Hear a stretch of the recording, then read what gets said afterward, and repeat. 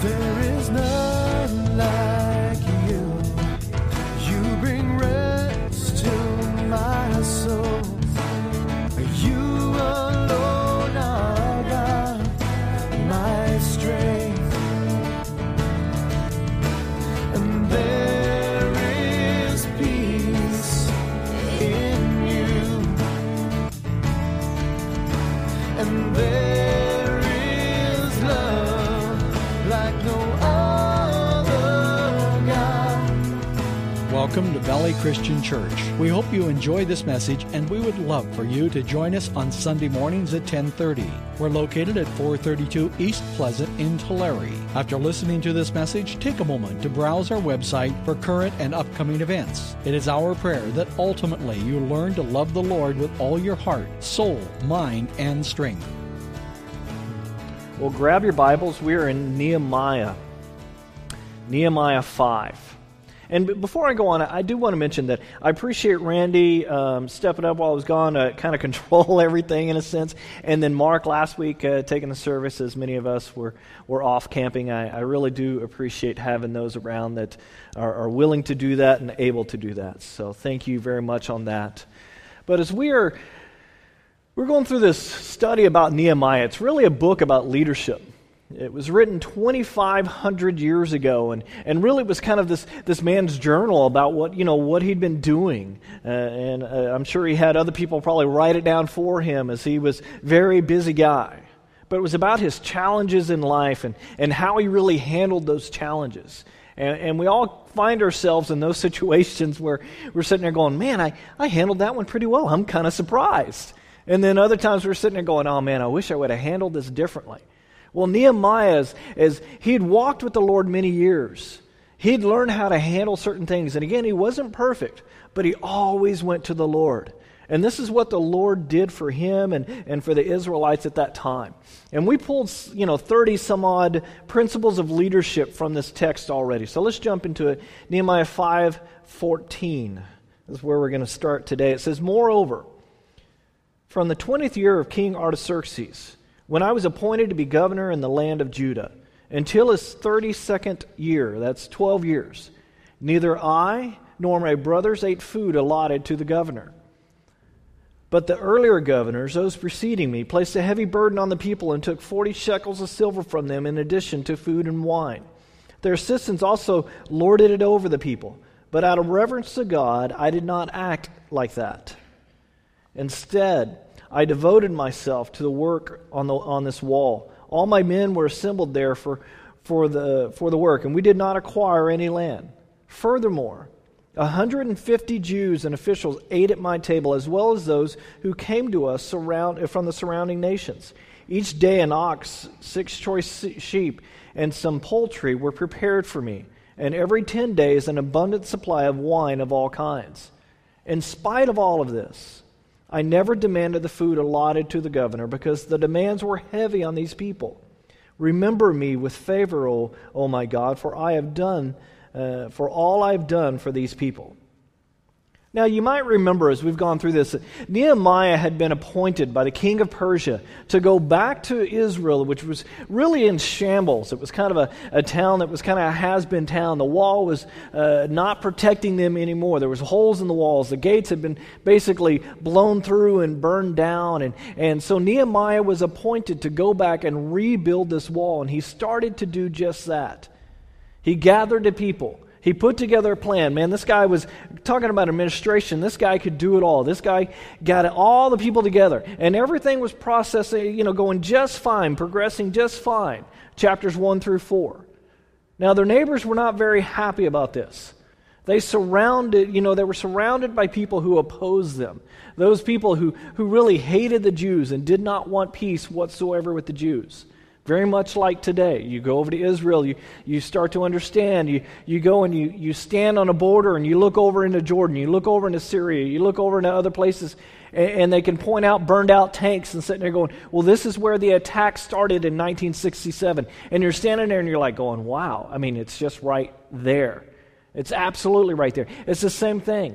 Back then, they were surrounding the city of Jerusalem, and literally outside the wall, the people right there that did not want them. But they were successful in getting the job done despite these attacks. But then in our last study, we started to see something very different. Things came to almost a halt, and we had to ask why. And ultimately, the answer was the people just could not get along with each other. We're not talking about attacks from outside the church, outside of Israel. We're talking about the Israelites not getting along. This is like the church is not getting along. The attack was from the inside. And the devil just sits back on the sideline and says, well, hey, I get to sit here and enjoy this. I don't even have to work at it. They're just tearing each other apart. And that was what was happening. He doesn't need to attack when we become each other's enemies. Nehemiah figured out what was happening. And the poor Jews were being taken advantage of by the wealthier Jews. And we talked a little bit about politics, and especially right now in this heavy political time, and rich versus poor and all these things. And we really said we need to take politics out of this picture. Because what we're talking about is church people, Israelites, taking advantage of other Israelites. So it's within the family. So it's not about liberal or Republican. It's not about, Democrat and all that. We're talking about family here. These were church people taking advantage of church people. Nehemiah got very upset about this because the wealthier Jews were the ones in charge of rebuilding the wall. How can you have the guys in charge of rebuilding the wall taking advantage of the other people? What would you do? You'd stop working. You'd be like, well, forget you. I'm not going to help out. I'm not going to be involved in that. You're taking advantage of me. And we read this in chapter 5, verse 8. And Nehemiah went to them and corrected them. And they said, we're sorry. And they changed their ways. And you have a leader who is not afraid to say, enough is enough. This is like a parent that says to their child, no, not right now. We're having to learn when no really means no and when we're just kind of joking around. And with Brandon, there's times with that tone when I say no, he will stop doing what I tell him, or stop doing what he's doing, because he hears by the tone. Leadership needs to say no sometimes. This is a boss who says enough is enough. You guys, you can't operate like that in this company anymore. You can't do those things. It's not popular at the time, but it's much better for the organization, much better for the classroom, much better for your job in the long run when you say, this is how it's going to be. Now we find Nehemiah, he's appointed governor of the whole region.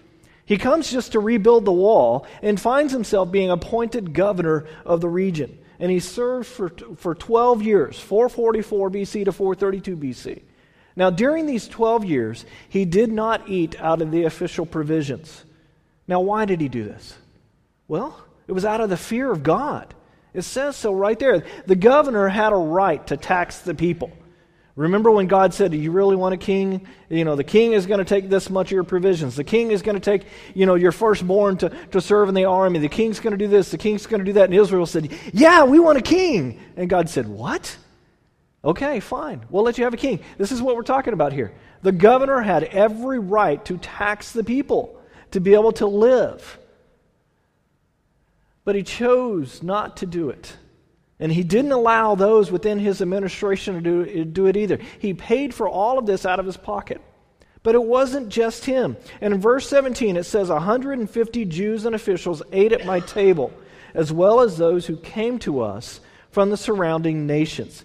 This is a huge expense. Have you ever tried to feed 150 people? Yeah. Think about it. Think about just the prep work. Think about paying the people in the kitchen to be able to even prep the food, much less the food cost. 150 people every day.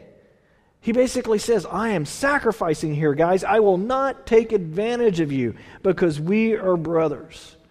He is a leader who loved God and loved the people. Now that's good leadership. Wouldn't you love a government like that? Whether it was conservative or liberal, wouldn't you love a government that was for the people? Man, wouldn't you love a company who thought this way? Nehemiah cared about those under his authority. He knew that if he cared for them, the reward would come from God. And in verse 16 it says, instead I devoted myself to the work of this on this wall. All the men were assembled there for the work. What is he saying there? me and my administration, we got off our hind ends when we could have been in there taxing you guys. We could have been doing nothing, but we got out there and we worked along beside you, working and preparing this wall. Not just when the TV cameras came out or for the photo op. He was saying, I was there every day leading by example. And this is the 38th principle that we see. Effective leaders serve. Whether it's in your home, whether it's down at your office, whether you're the boss, or whether you're an underling. Wherever it is, effective leaders serve. If you want to be an effective person, if you want to be an effective leader, then you have to do that in your family. You have to do that in your organization. You have to serve those that are around you. It is that important. He goes on, he says, we did not acquire any land. Now, what is he talking about here? Well, the governors oftentimes came in and they would buy land, whether through eminent domain or foreclosure or however they got it, they would take that land. But he didn't do that. He didn't say, let me come in and take your land. Instead, he encouraged them to give their land back to the rightful owners. And we talked about that in the last study about the year of Jubilee and giving back to the families. God set it up where so many years that all the land would go back to the rightful families. That way everybody in Israel would be able to start on an even keel in a sense.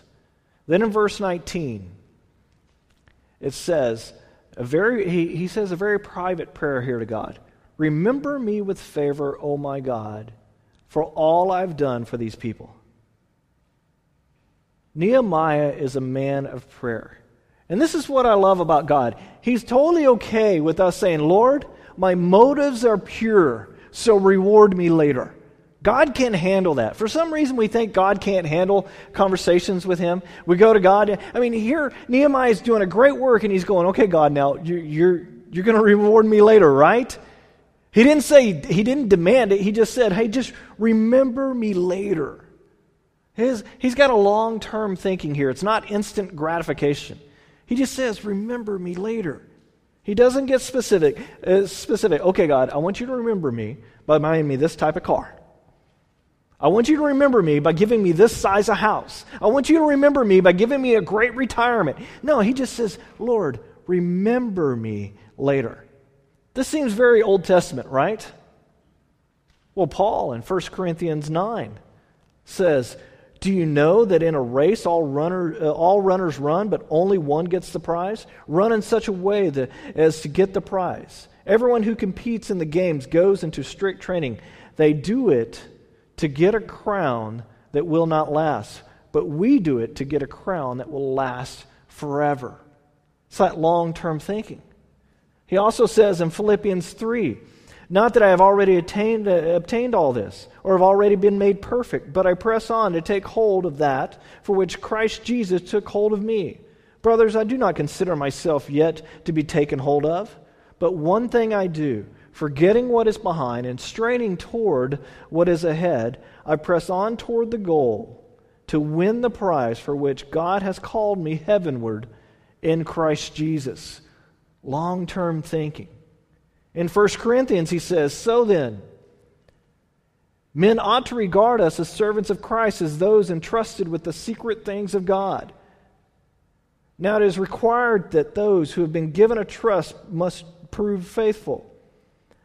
I care very little that if I am judged by you or by any human court. Indeed, I do not even judge myself. My conscience is clear, but that does not make me innocent. It is the Lord who judges me.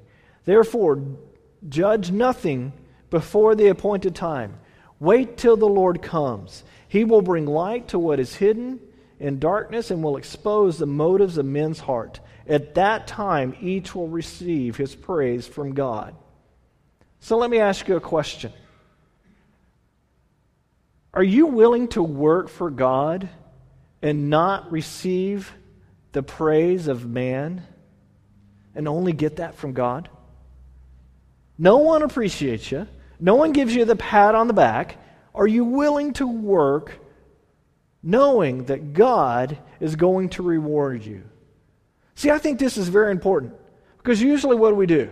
We do one little thing, and we're like jumping up and down. Everybody notice me. Hey, well, notice me. You're not noticing me. Well, come on, guys. Notice me. That's how at least we say that on the inside. Our actions may not be up and waving our hands, but that's how we feel, don't we? You know, I was kind of reminded this. Somebody had from my past had sent my wife an email and said something, and it was like right after I typed this in the computer. And I'm not even thinking as I'm doing I'm thinking as I'm doing my sermon, but then I got distracted doing something, and my wife goes, I just got this email. You need to read this. And I'm thinking, oh, I shouldn't read this. I'm working on my sermon. But of course I read it. And it was kind of a negative email, and it was one of those things, well, you didn't do this, you didn't do that. And I was like, but wait a second, I did this, and I did this, and I did this, and I did this. Did you not, I'm thinking in my head, did you not notice all this? And God's sitting there going, it's not so easy, is it, Alan? It's not so easy to do these things and then only be recognized by God, and people even say, hey, you didn't do these things. We have to get over that stuff, and we will succeed as a leader when we get past the praise and approval of man, and we do it for the Lord. Remember, this text is about leadership, not on how to lead so we can be rich, not on how to lead so we can be praised. This is about how do we lead as God would want us to lead in this life. That's how it is. Simple prayer that says, Lord, remember me. Some of our reward will be here on earth. And when we get that reward here on earth, man, it's exciting. When we see the reaction of people as we serve and great things happen. But some of our reward will come later on. Because man just either ignores it or doesn't see it or doesn't appreciate it. And God says, don't worry, I'll take care of you.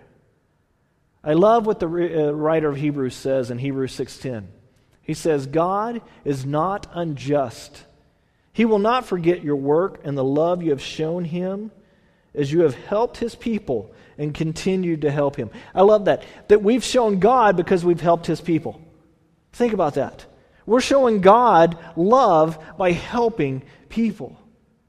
We want each of you to show the same diligence to the very end in order to make your hope sure. We do not want you to become lazy, but to imitate those who through faith and patience inherit what has been promised. And this is principle number 39. Effective leaders ultimately look to God for their reward. That's what effective leaders do. Well, let's jump into chapter 6. Chapter 6, it says, when the word came to Sanballat, Tobiah, Geshem the Arab, and the rest of the enemies, and these are the guys that are literally surrounding the city, that I had rebuilt the walls and not a gap was left in it, though up to that time I had not set the doors to the gates, Sanballat and Geshem sent me this message. Come, let us meet together in one of the villages in the plain of Ono. But they were scheming to harm me. So I sent sent messengers to them with this reply. I'm carrying on a great project and cannot go down. Why should the work stop while I leave and go down to you? 4 times they sent me the same message, and each time I gave them the same answer. Then, the 5th time, Sanballat sent his aid to me with the same message, and in his hands was an unsealed letter which was written. It is reported among the nations, and Geshem says it's true.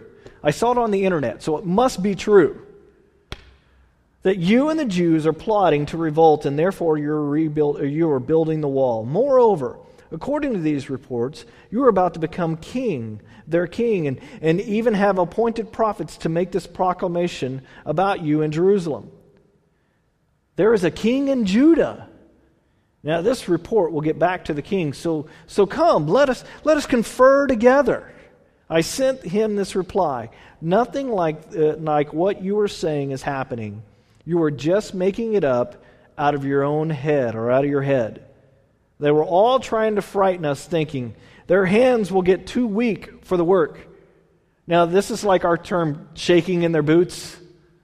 Oh, they're shaking in their boots. They can't work anymore. They're so scared. And it will not be completed. But I prayed, now strengthen my hands.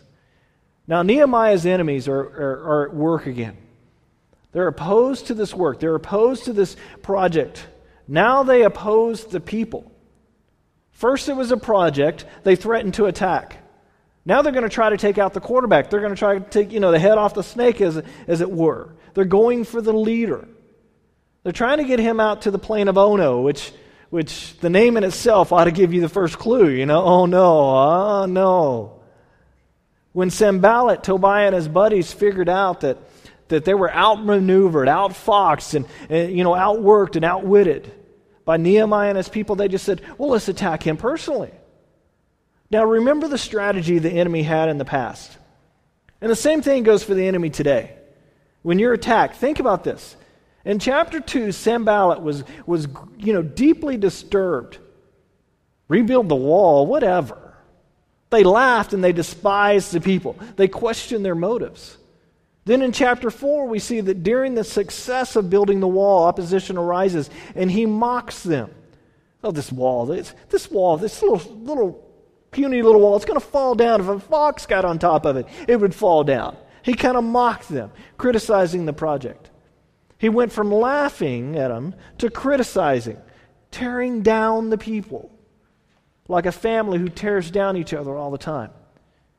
Parents always, teaching the child, really what they're doing is, you're doing it all wrong. You're doing it all wrong. You're not doing it my way, so therefore it's wrong.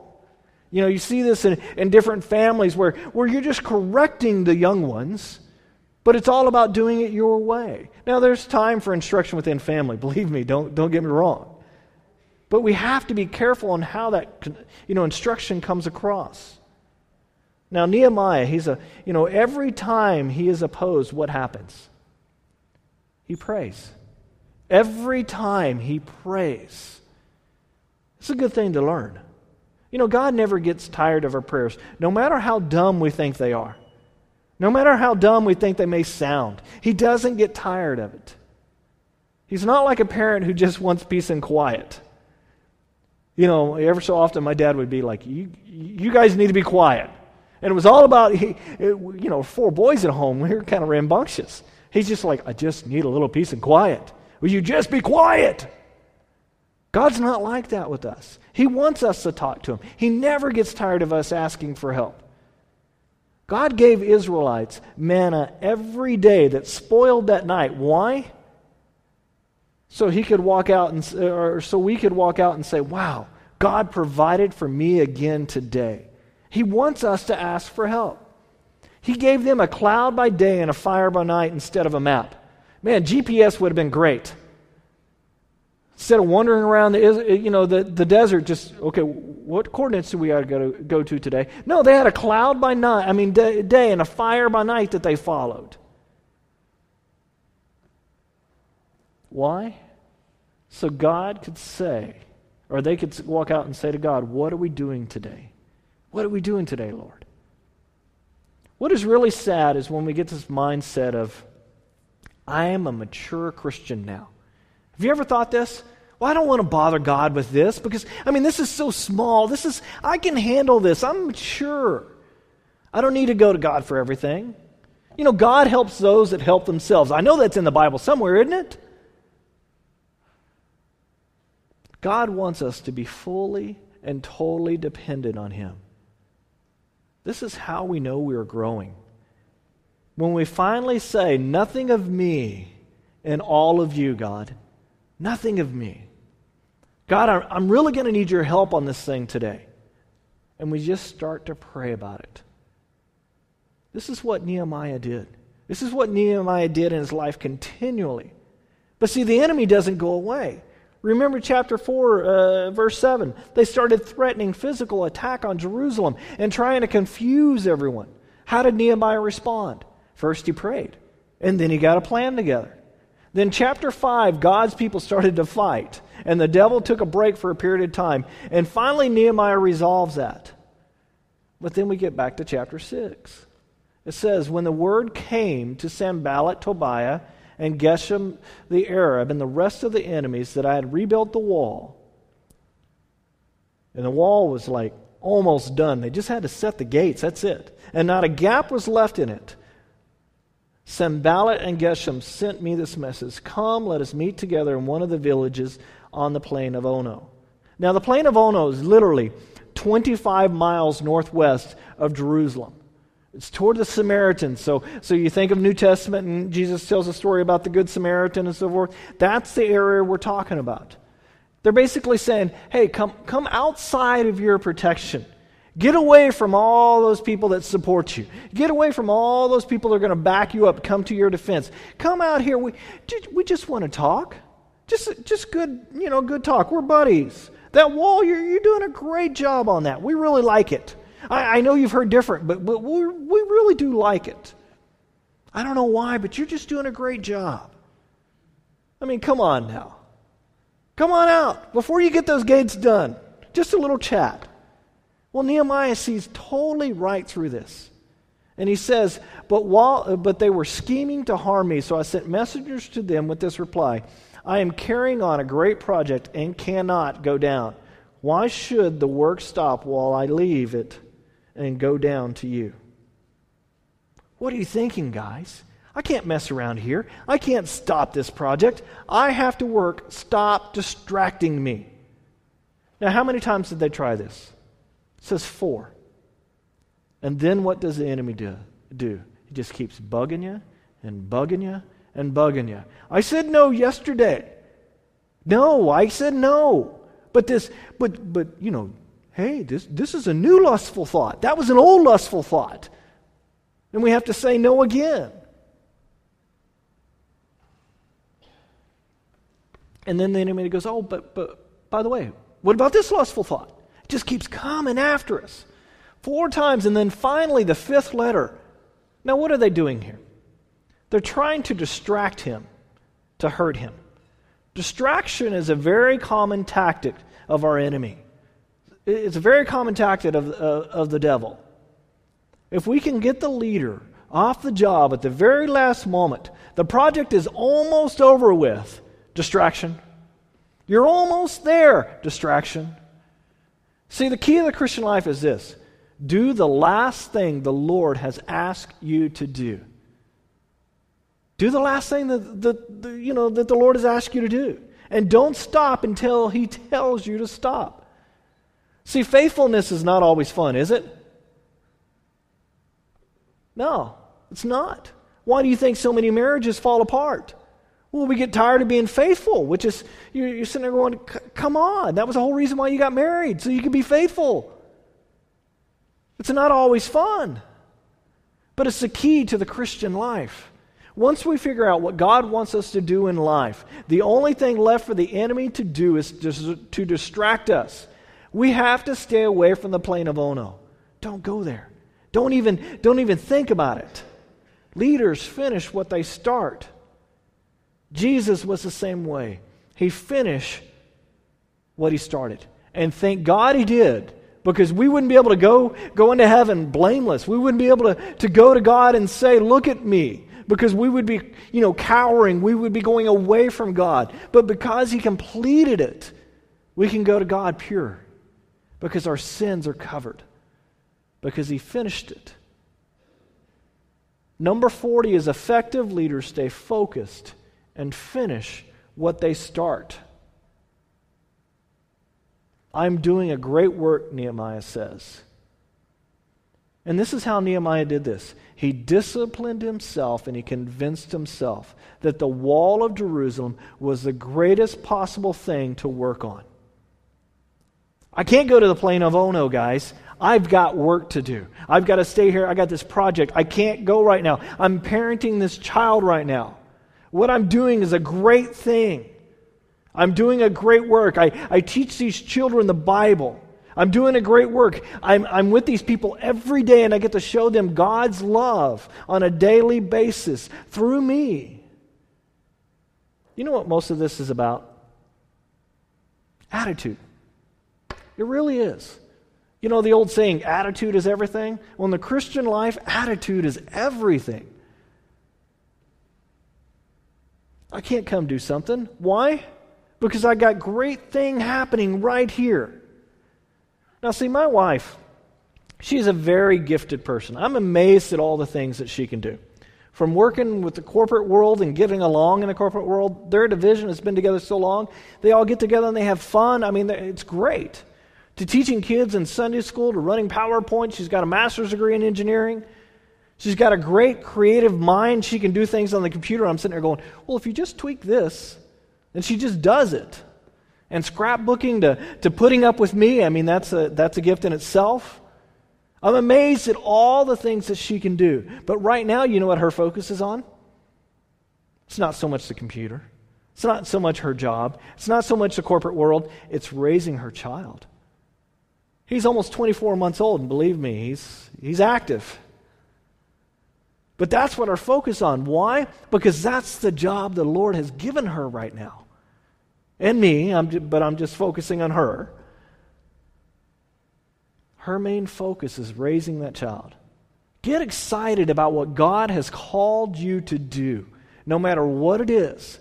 Whether you're starting off your first job in life, or whether you're sitting there ready for retirement. Get excited about where God has you and what He has called you to do. Don't do anything else until that job is done.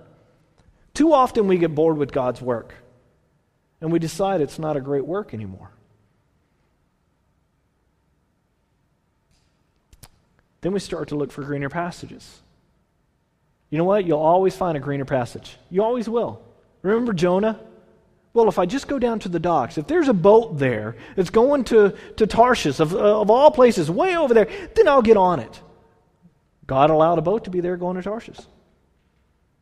There's always greener passages. If Nehemiah would have been distracted by the plains of Ono, it would have led to his destruction. You need to pray, Lord, don't let me get distracted. So 4 times they invite him, and then the 5th time they send this open letter. And it says, it was reported among the nations. In other words, we pulled this off the internet. It's a great rumor. Why an open letter? Well, first of all, it's like an insult. It'd be like another nation sending President Obama a letter through the New York Times. Everybody can read it. It's not supposed to be done like that. It's supposed to be sealed. I mean, they had certain protocol where it was sealed once and sealed twice and then put in a certain case, and then it would be taken to the governors. That's how things were done. They're starting a rumor. And they're starting to slander him. They're trying to get him to focus on them. Well, I guess I got to deal with these guys now. Look what they did. I guess I got to go out there and talk with them. They're trying to get his focus off the job that God has given him. And what is Nehemiah's response? It says in verse 8, I sent him this reply. Nothing like what you are saying is happening. You are just making it up out of your head. They were all trying to frighten us, thinking their hands will be too weak for the work, and it will not be completed.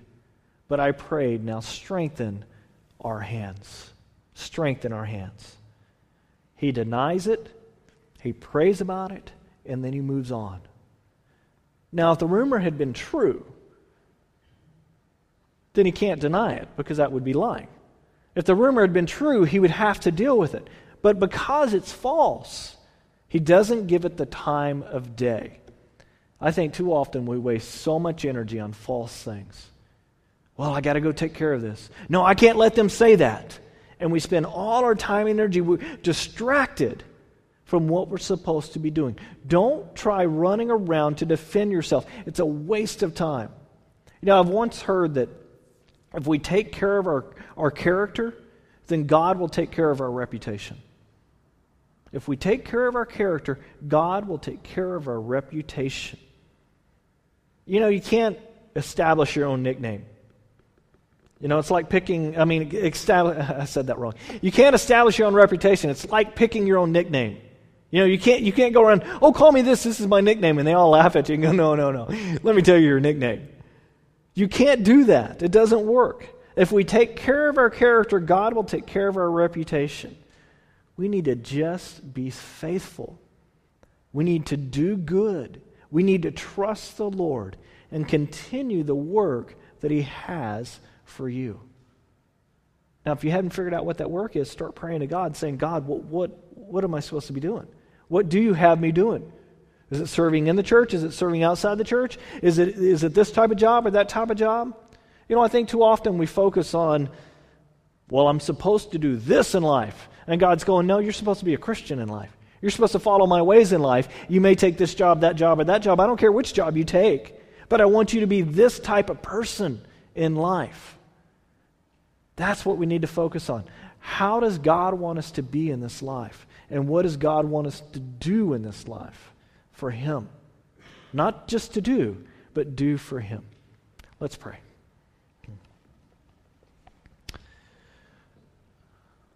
Lord, I pray that you help us learn how to focus.